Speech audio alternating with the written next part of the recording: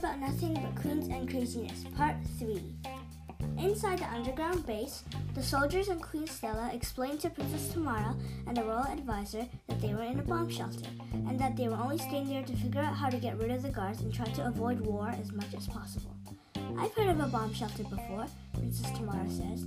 Yes, I've heard many stories about them from World War I, Queen Stella's royal advisor says. Everyone starts suggesting ideas about how to outthink the soldiers and bring them back to Appleton. We could wait them out, Princess Tamara says. Yes, but they may have found us by then, one of the soldiers replied. We could wait until they go search another area and then run after them and capture them in a cage, Princess Tamara says. Wait, I just thought of something. If they can't find us, it would make sense if they just went to grab all of our crops, Queen Stella exclaims. Suddenly, another bullet hits the iron door and makes a loud clang. Hi, do they know where we are? A soldier shouts. Everyone dashes off in different directions. Most people end up in a storage room with a bunch of boxes full of supplies. The iron door creaks open and some guards from Appleton drop down and start searching the bomb shelter. One of them walks right past Queen Stella's royal advisor. After a few minutes, the guards open the storage door. Creak! They shine their flashlights around. Suddenly, they spot Princess Tamara.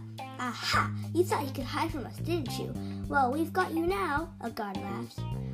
We'll give you a choice. You can either tell us where the others are and you'll be free, but we'll take the crops. Or you can choose not to tell us where the others are and you will be locked up in the jail tower, another guard says.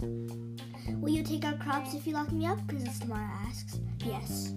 I will never tell you where the others are, Princess Tamara says as she dodges the guards and climbs out of the bomb shelter. After her, the guards say. They race out of the bomb shelter, firing bullets randomly.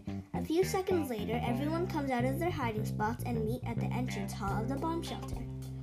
We have to look for Princess Tamara. Where do you think she went? Queen Stella's royal advisor asks. She probably went back to Appleton and hid in the tower. That's the only place the guards wouldn't look, Queen Stella said. Only if she didn't get shot. She'll be fine. I saw the guards firing their guns and they don't have great aim, a soldier says. We should go get her, another soldier says. Okay. Everyone climbs out of the bomb shelter.